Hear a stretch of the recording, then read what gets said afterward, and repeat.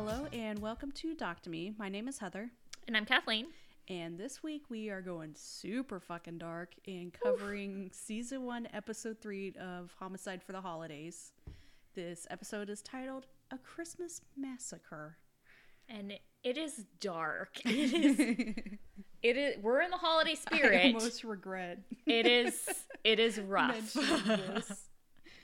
So this show can be found on the Oxygen channel, and I watched this episode with ads on the Peacock app for NBC.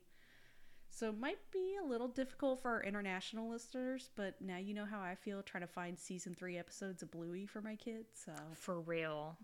Thanks, Australia, our one listener.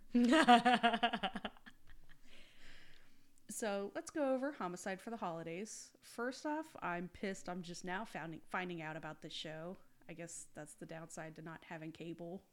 Seriously, and it is pretty quality material. Like, I like looking at like the Reddit forums of like whenever a holiday's coming up and people are like you know, what are some holiday crimes around this time? Like, I like looking at like those kinds of things because like it's interesting. Like, people tend to snap around Thanksgiving and Christmas, and you know, this is like a really good like play-by-play of those snapped moments. Yeah. So it's not a massive show. There's only 5 seasons, and they only release 3 to 5 episodes a season, which start around the first week of December and cover crimes surrounding Thanksgiving, Christmas, or New Year's. The most deadly times of year. So A Christmas Massacre is the only one I've watched, but you best believe I'm going to binge through them. Oh yeah, no, I've watched quite a few, and I've got to tell you, like, they have like the same kind of like, who'd have thought? It's that time of year where you'd value your family. It's like, no, it's the time of year where people get fed up with their fucking family, and they're like, you're gonna die. Especially if you had kids, it's like that. And in the summertime, just whenever your kids are home all the time. Oh yeah, when you're just like, yeah, like there's gonna be a murder. I can't tell you who's gonna be murdered, but it's gonna be a murder. So let's get into this depressing, terrifying shit. Right away, I was glad to hear the smooth sounds of Chris Hansen narrating this. I was constantly waiting for him to ask someone to take a seat, but I had to remind myself this isn't To Catch a Predator. Also, I really feel like this one should have been like 2 episodes because there's backstory stuff that they kind of much information that they glossed over. Yeah. And I had read a lot of like, you know, news articles and like backstory type stuff on this. So I had like an idea going into it. Because I had already known about this story. Yeah. Like I had heard of it. And yeah, again, like you're right. Like it could have been multiple episodes Some of it was just yada, yada, yada. Yeah. They just kind of like glossed it. And they made him seem like a normal dude. And then I was just like, wait a minute. This isn't what I heard. Yeah. And then it's like some of the stuff they're like, and then this happened, but it wasn't that big of a deal. And I'm like, that's a huge fucking deal. So yeah, they could have branched out more on like the perpetrator's background and kind of what led to this. Yeah, like there was a lot more backstory missed. So I was a little shocked to see it was only 1 episode. We start in the small town of Covina, California, which is a city in the suburbs of Los Angeles. They keep saying it's a small town, but I looked it up, and the 2010 census says the population was 47,000. That is not a small town, my friend. Yeah. So I feel like every one of these episodes, though, they talk about how idyllic the town is. I want like one situation where people are like, hey, it's a shitty fucking area and I expected to murder. That's why I love small town murder. Yeah, because they're like, it's, you know, we're realistic. But every single episode they're like, oh, it's a wonderful place to live. Well, just like they were a really loving couple, and there's always no. People describe me as not going to be that bullshit sugar-coated stuff. Yeah. Like, no, I didn't light up a room. Like, not everyone loved me. I wasn't a cherished member of society. Like, let's be real. So I guess maybe it's small town compared to like Los Angeles. Yeah, but, like, you know, in comparison, it's a smaller town. I think that's like the population when we were growing up in our town. Like, it's not. And it was not a small town. No. So we go into the Ortega family a little bit, and I'm assuming they're going to be the victims. No, absolutely. Anytime they're like lingering on these people, I'm like, they're all going to die. And I'm sorry to say. Sal Castillo, who is related to the family, I think it's like the the main people's like grandkid. Yeah.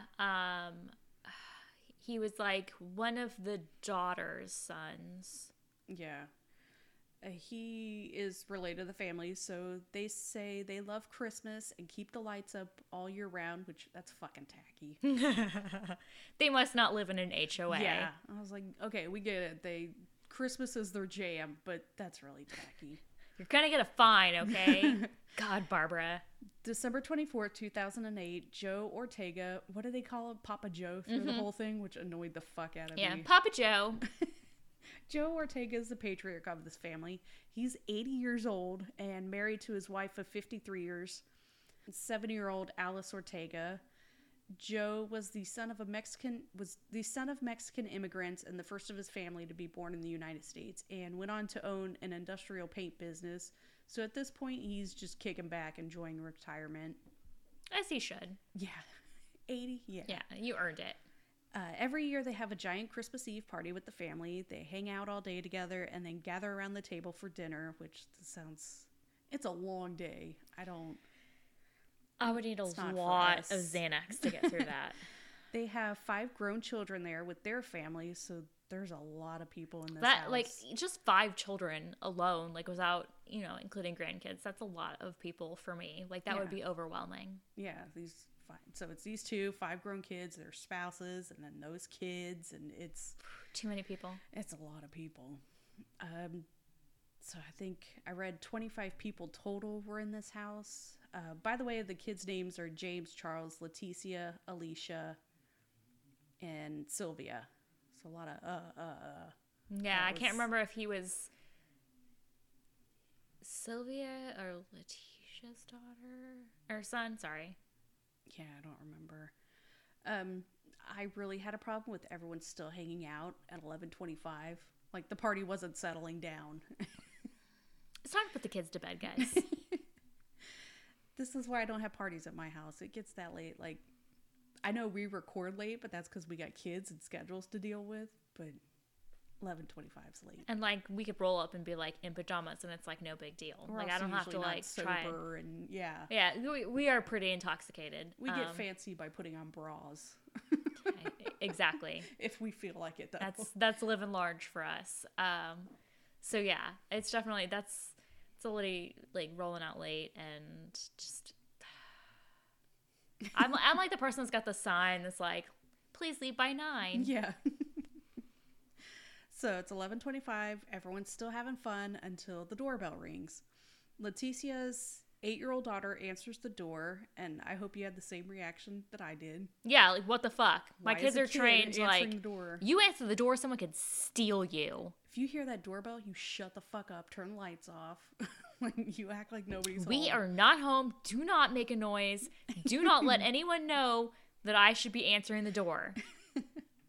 So she answers the door to find Santa standing there, and Santa's not there to hand out gifts. No, he's there to fuck shit up. He just starts fucking blasting from 2 9mm semi-automatic handguns, and the 8-year-old that answered the door takes a bullet to the fucking face. Which, like, that's the most, like, that is super fucked up. Yeah. Like, she is 8. Yeah. And she's like, oh, Santa's here. Bam, shot in the face. Like, what the fuck? You have to be a real fucking sick person. It's not like Starsky and Hutch where that one kid had like ninja knife throwing skills and stuff. Like, no, this is like a sweet little 8-year-old girl just like excited because Santa's at the door, but also like she's answering the door at like 11:30 at night. Yeah, again. And she's 8. We have that problem, but she's not a threat. No, and he just like shoots her in the face. It's like super fucked up. So 911 starts to receive calls about a fire at the Ortega home and respond to just absolute chaos. It's a huge fire. It took 80 firefighters to deal with this. Yeah, it's not a normal home fire. No. 80. That's crazy. First responders get there and are able to get into contact with 16 people who have been in the house, which leaves 9 people unaccounted for. So out of the 7 main Ortega family members, Leticia is the only one they find to talk to, which that's so horrible. Yeah, I mean, that was a huge family, and everyone's missing. Just out of, the 2 main people, there are 5 kids, and only one of them gets out of there. But Leticia can't stay to talk to the police because she has to take her daughter to the hospital, who is still alive after getting shot in the face. Yeah, she's just basically like, I've got to go to the hospital. Like, you can't, like, I'm not doing any questioning. Yeah. Like, I've got to get to the hospital, which, like, same. Like, if my child was being rushed to the hospital, like, fuck the police. Like, I'm going to go with my kid. Talking to other witnesses, they find out that someone dressed as Santa entered the house and began shooting, and they don't have a suspect. Until they talk to the nosy neighbor who remembers seeing a blue Dodge Caliber driving at a high rate of speed with the headlights off. Which, suspicious. Cops have a feeling this isn't an ordinary fire because fire trucks were on scene very quickly, and this is a huge inferno, so clearly accelerant was used. At 3:10 the same night in Sylmar, Colorado. It's a nice hybrid state. At 3:10 the same night in Sylmar, California, which is about 30 miles away from the Covina scene, Brad Pardo arrives home to find his front door unlocked. He steps in and finds his 45-year-old brother Bruce in a pool of blood. Not a nice Christmas present. No. In your own home. I would be really upset by that. Yeah. Now I gotta clean that. And it's Christmas. Like, what the fuck? I don't want to clean up blood on my Christmas day. You're on my couch, bro. Now I gotta throw that out. I gotta buy a new couch. You know how I can expensive guarantee couches I'm are? not getting that from Santa. No. Santa didn't buy me a new couch. The cops show up and find a gun in Bruce's lap and more than one shell casing, which, you know, not typical with the suicide. Yeah, they're like, he didn't shoot himself twice. It's like when someone gets stabbed with a knife or an axe or something. I think stabbed it was suicide. Yeah, I think it was suicide. He stabbed himself 6 times in the back, but it was definitely suicide. So back at the first scene, it's Christmas morning, and I'm sure there's a lot of people angry about missing out on Christmas to work this crime scene. It can't be fun. No, but props to them. I don't think they're going the JonBenet Ramsey route and just sending like the B team in. No, you need the A team for this shit. It's like 9 people missing and a fucking huge house fire that decimates the place. They need the A team. They start pulling out bodies, and due to the intensity of the fire, identification has to be done with x-rays and dental records. So we have Alice, Joe, Charles, his wife, Sherry Lynn, James, his wife, Teresa, Sylvia, Alicia, and her 17-year-old son, Michael. It's sad a 17-year-old died. It's such a nightmare. At least 13 children were orphaned after the massacre, and 2 others lost one parent. Yeah, like the fact that like so many children were just completely like they lost both parental figures. Yeah. And not just like both parental figures, but like aunts and uncles. So like that leaves, I mean, did this one aunt take in all 13 children? I have questions about how do you move on from this? Yeah. We also have that 8-year-old that was shot, along with a 16-year-old girl who was shot and wounded in the back, and a 20-year-old who broke her ankle leaping from a second-floor window to escape the fire. I think we can all agree, bad Christmas. Not the best. No. So back to Brad. Although, is it worse than your dad farting in your face? I don't know. Just kidding. I don't know. Worst Christmas ever. Your kid's so dramatic. Back to Brad in Sylmar. He's adamant that his brother had to have been murdered. Yeah, he was like doing great. Why would he kill himself? So police start to look into Bruce's background and discover he's just this nerdy dude who worked at Jet Propulsion Laboratory. They're involved with space stuff for NASA. He doesn't have a criminal background, but he was recently married to Sylvia. Dun, dun, dun. In fact, their divorce had just been settled the week before on December 17th. She had been previously married, and she had 3 children from that relationship. So her and Bruce met in 2004, and on this show it says they got married in 2005, but I read elsewhere it was January 2006, so somewhere, I don't know. And I get very confused by the show. They made it seem like this relationship just kind of fell apart because Bruce had knee surgery and just became lazy, so they didn't get along anymore. But no, it was Does that much just lead to a divorce? Well, they made it seem like he was like this great guy, and then just, you know, he got lazy and fat and gained some weight or whatever. And I'm just like, that's not how it happened at all. Like, no, it wasn't like she just got tired of him like being lazy. Because that just makes her look bad. Yeah, and it wasn't that. It wasn't that at all. I had read elsewhere that the relationship started to fall apart because Bruce refused to have a shared bank account. He wanted Sylvia to have her own account and to take care of her kids with her own money. Yeah, which, like, you don't marry a woman with 3 kids if you don't have any intention of, like, being part of those 3 kids' lives. Money stuff needs to be decided before you get married. Like, that's huge. But even bigger than that... Well, we'll get to that. Yeah. But even bigger than that. But that's not a great way to start a marriage. Mm-mm. Regardless, cops are finally starting to connect the 2 cases and worry there may be a shooter out there targeting the Ortega family. And according to this show, they need to watch endless footage of that house burning to work this case because they rely on that footage a lot. There was a lot of house burning They footage. showed it like 10 times at least. I mean, it was a lot. It was dramatic, but you don't need to see it that many times. Like, it's the same outcome. We do learn, though, that this wasn't uncommon for a hired Santa to make a visit to the Ortega house every year for their party. I guess it makes sense for the kid to answer the door, but I'm still uncomfortable by it. I'm confused, like, because the Santa moved away. So, like, Yeah, who did we'll they get to did that. they think that, like, I Santa? don't think they were paying attention. Which is even worse. Like, Yeah. an 8-year-old just opened the door Yeah. at 11:30 at night. Also, why are you having somebody come to your house at, like, close to midnight? It's either drugs or... Not them, but, like, you know. It just is weird. Like, why would you ask somebody to do you this favor that's that late at night? I don't know. I'm in my pajamas by then. Yeah.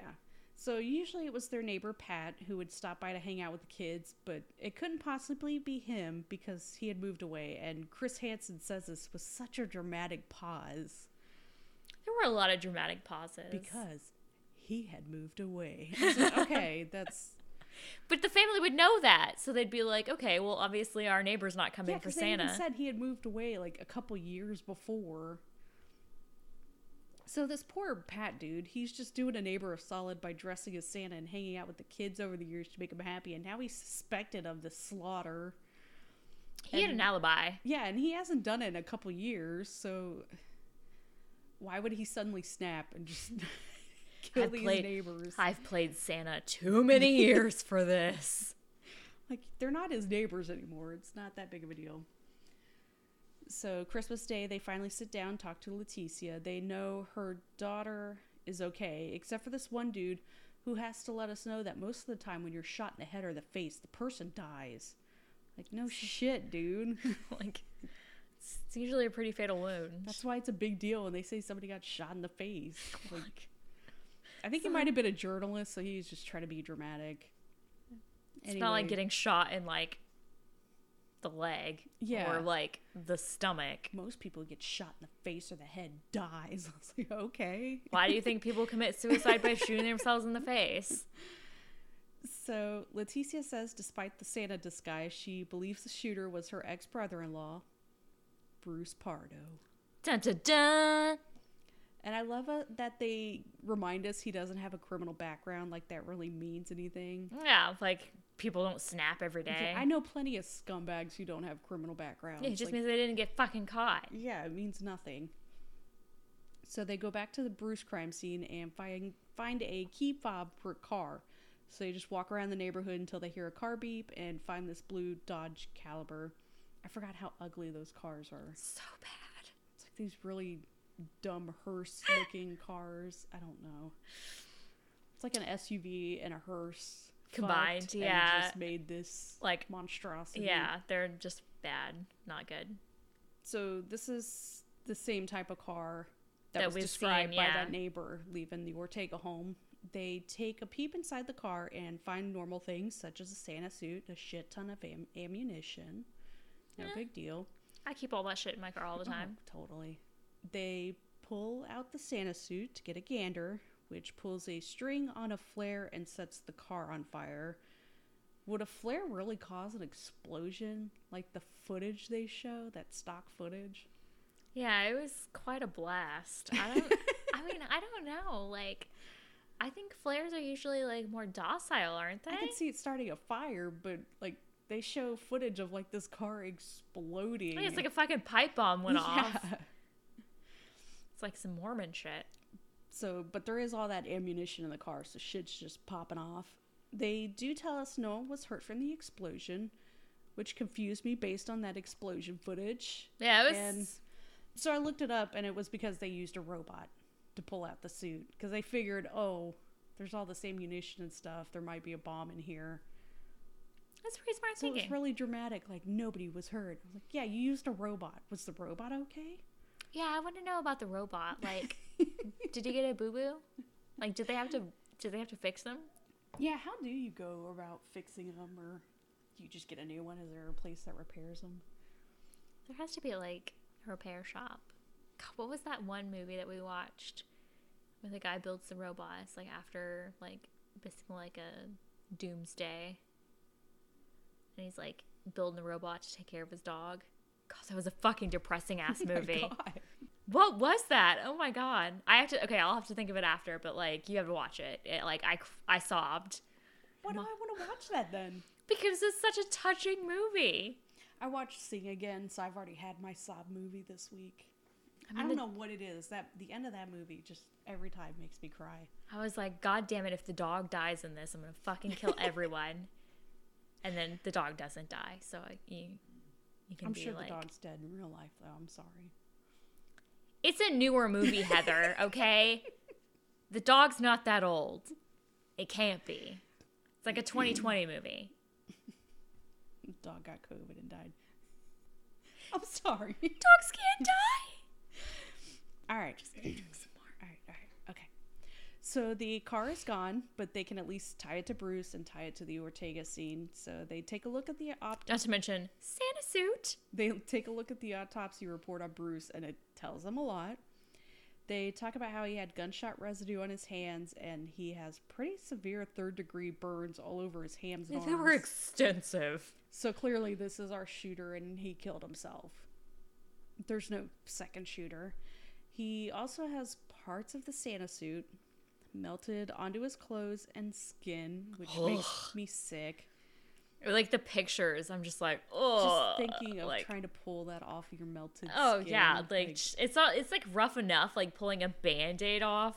Like, that's just why like melted into your every time I hear about this flesh. story, I just think of pulling that Santa suit off.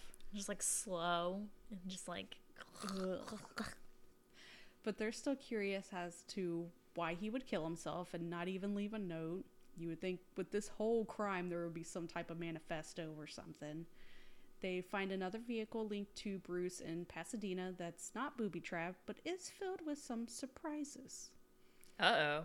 It's filled with his computer and a bunch of things that would indicate he was going on a road trip to Mexico. There's like a Spanish guidebook. They're curious as to why this car is parked where it is, and they discover it's 500 feet away from the home of Sylvia's divorce attorney.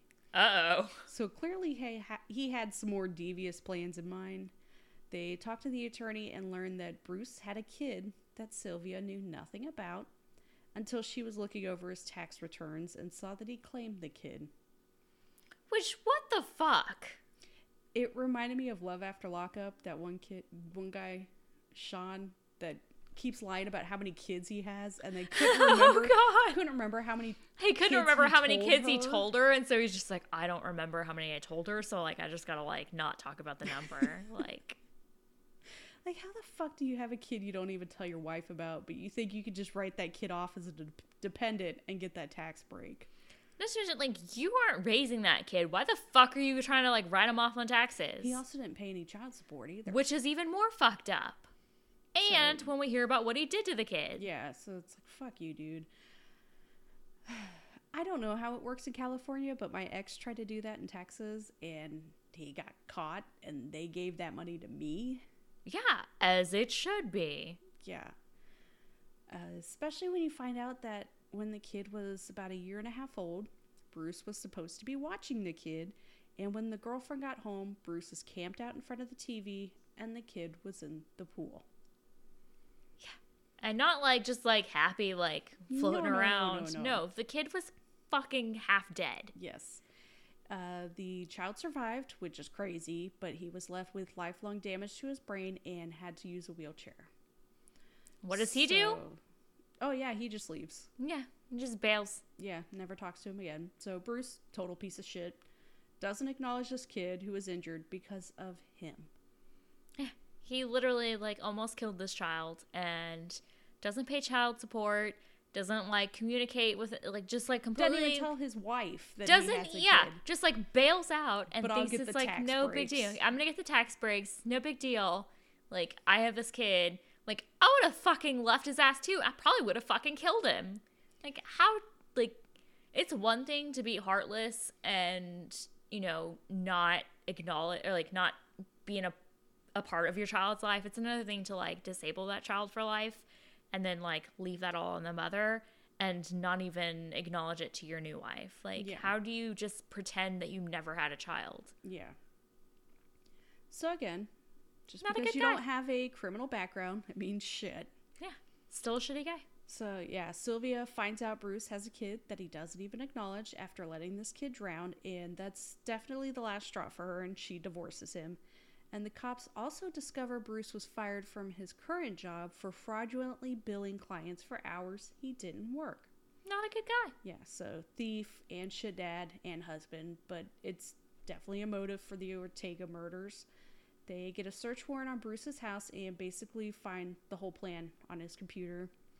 They said the computer was in the car, but then they talked about getting a search warrant for the house. So I don't know. I was confused by that.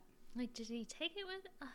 I would imagine he'd take it with him. Like, why would you leave your whole plan like at the home computer? I was confused by it. They also discover a little workshop in this small building out back. They refer to it almost like a studio apartment. Which I was like, if you need money, just rent that out. Yeah. There's bomb-making tools, and they're able to figure out what started the fire. Bruce basically made a flamethrower. Obviously, it wasn't a great flamethrower, but that's still absolutely insane. Yeah, like, just the logic behind this, there was none. Like, so the one kid they're interviewing, Sal, is just heartbreaking. He said his only wish is that he hadn't run out of the house, but would have tried to stop Bruce, which, dude, you have to know you couldn't do anything. No, you did what you could. Like, saving yourself and being able to, you know, testify and... Like, tell your story, here's what happened. Yeah, it's a grown man that has guns and plenty of ammunition. And clearly has no problem shooting a child in the face. Like... Literally a child. Like, yeah. And it was so sad how they kind of lingered on that whole, like, as he's, like, breaking down about how, like, he regrets jumping out the window and saving himself. And just, I mean, which I think a lot of people have, like, survival guilt. Yeah. And it's a common thing, but he did what he could. Yeah. So the plan was for Bruce to dress up as Santa and show up late because he knows from firsthand experience that's what the family does every year. Which is fucked up. Yeah. I can't imagine he was, like, a super involved part of Christmas every year. I feel like he was dragged along. Yeah, and, like, nobody wanted him there, and he was just kind of, like, a pain in the side. That's why I'm saying this should have been, like, more than one episode. Like, yeah, they could have dived deeper. I feel like there could be a whole documentary just on this. Yeah. I wonder if there's been a Dateline. Yeah, I was about to say, we're going to have to look at this. I want to hear Keith Morrison talk to this guy, talk about this guy being a piece of shit. So he wheels in a flamethrower disguised as a present, and once the girl opens the door, he just starts shooting everyone. Once that's done, he starts with the flamethrower and somehow fucks up and sets himself on fire. I guess he sprayed some of the accelerant over a candle. Well, they were saying that he didn't expect for there to be an open flame, and so when I assume it was a candle, which is hilarious. Or like a fireplace or something. Like he just like went in expecting it to be like no big deal. He's gonna start the fire, but oh no, there's already a fire somewhere in the house. So he did technically start the fire. He did not shoot the deputy. So he's fucked up and gets into his car to flee. So since he's messed up, instead of heading to his next stop, which would have been the attorney's home, he's feeling some pain. He heads to his brother and kills himself. They said like 40% of his left arm. He was pretty maimed. Like he would not have melted. Yeah. Yeah. Like they said he was like in some pretty fucking horrific pain. So which that's the one thing, good thing about this is he's in a shit ton of pain. And the pain might have been why it took more than one shot. They're not really sure. They also don't mention that the police found $17,000 in cash cling wrapped on his legs. I wish that had melted to him. Oh, God. Yeah. So he was clearly planning to flee. But which, again, like, I know I read in one of the stories that he was, like, upset because, like, she took him to the cleaners or some shit like that. Which, like, what the fuck ever, like. Well, she got $10,000 out of the divorce, and then she was getting spousal support, which ended when he got fired for stealing. Yeah, like, he had He had a great job. Money strapped to his body. Like, I mean, I'm not walking around with that kind of shit. Like, how much could she have, like, done damage to your life? Like, he was just fucking, like, psycho and bitter and just a fucked up individual. Like, but that's the end of the story. I'm sorry. I just get so mad. I know, because he's such an asshole. He really is. He's, like, a real piece of shit. Yeah. And they, like... And I don't like the fact that they kind of made him seem like he was like a nice, decent guy through the whole. Like they made him or her seem like the bad person, that he was lazy after getting knee surgery. And it was like, no, he was a piece of shit. He hid an entire fucking child from her. Well, he married this woman and then expects her to pay for her own kids that are living with him. Yeah. You don't marry someone with 3 children if you don't plan to be a part of those children's lives. Well, he's not even a part of the one kid he has. So. Which, I mean, I am proud of her for, like, being like, fuck you, you're a piece of shit, I'm gonna leave. Yeah. I hate that it ended in the way that it did. Yeah. And I think that's, like, a huge thing, like, people don't realize is, like, when you're leaving and right after you've left is, like, the most dangerous time for, like, you know, battered and abused women. And I mean, they didn't really talk about like him being abusive other than like financial abuse, but like you never know, like it comes out of nowhere. He seemed like a not psychotic man until he was this guy with a college degree working at these like amazing places until he snapped and he fucking killed him, just like absolutely out of nowhere. He shot a fucking 8-year-old in the face. Like, I have an 8-year-old, and I can tell you, like, looking at her cute little face. I mean, sometimes you want to slap her, but I mean, you don't even do that. I call her a bitch behind her back, because she is sometimes. But I could never even, like, God, I can't even bring myself to, like, hit her. Like, I haven't spanked her ever, like, because she's just so damn cute. How do you, on Christmas, as a Santa... You're dressed as Santa. How do you shoot an 8-year-old in the face? Like, I can't fathom it. But he doesn't have a criminal background. He doesn't have a heart either. The man does not have a heart. Like, that man is in hell. Fuck you, Bruce. Seriously. Glad you were in pain in those Fuck you, Bruce. Minutes of your life. I'm glad that your flamethrower ruined your plans and you didn't get to go on and live some fantastic life in Mexico. Living it up on the beach. Like, I'm glad that your fucking skin got burnt and melted and you died because you were a fucking coward. So, Merry Christmas. Happy New Year. This will be the last episode of the year because we're taking off next week, which we've been very consistent with episodes. We really have. I'm really proud of us. Go us. We need a break. We got kids. Just need a week to just shut our brains off. Not think about murder. Murdering our kids. I mean, it is holiday and there is no school, so no promises. All right. Well, talk to you next year. Bye. Bye. Thank you for listening to Doc to Me. The opening music is by Twisterium.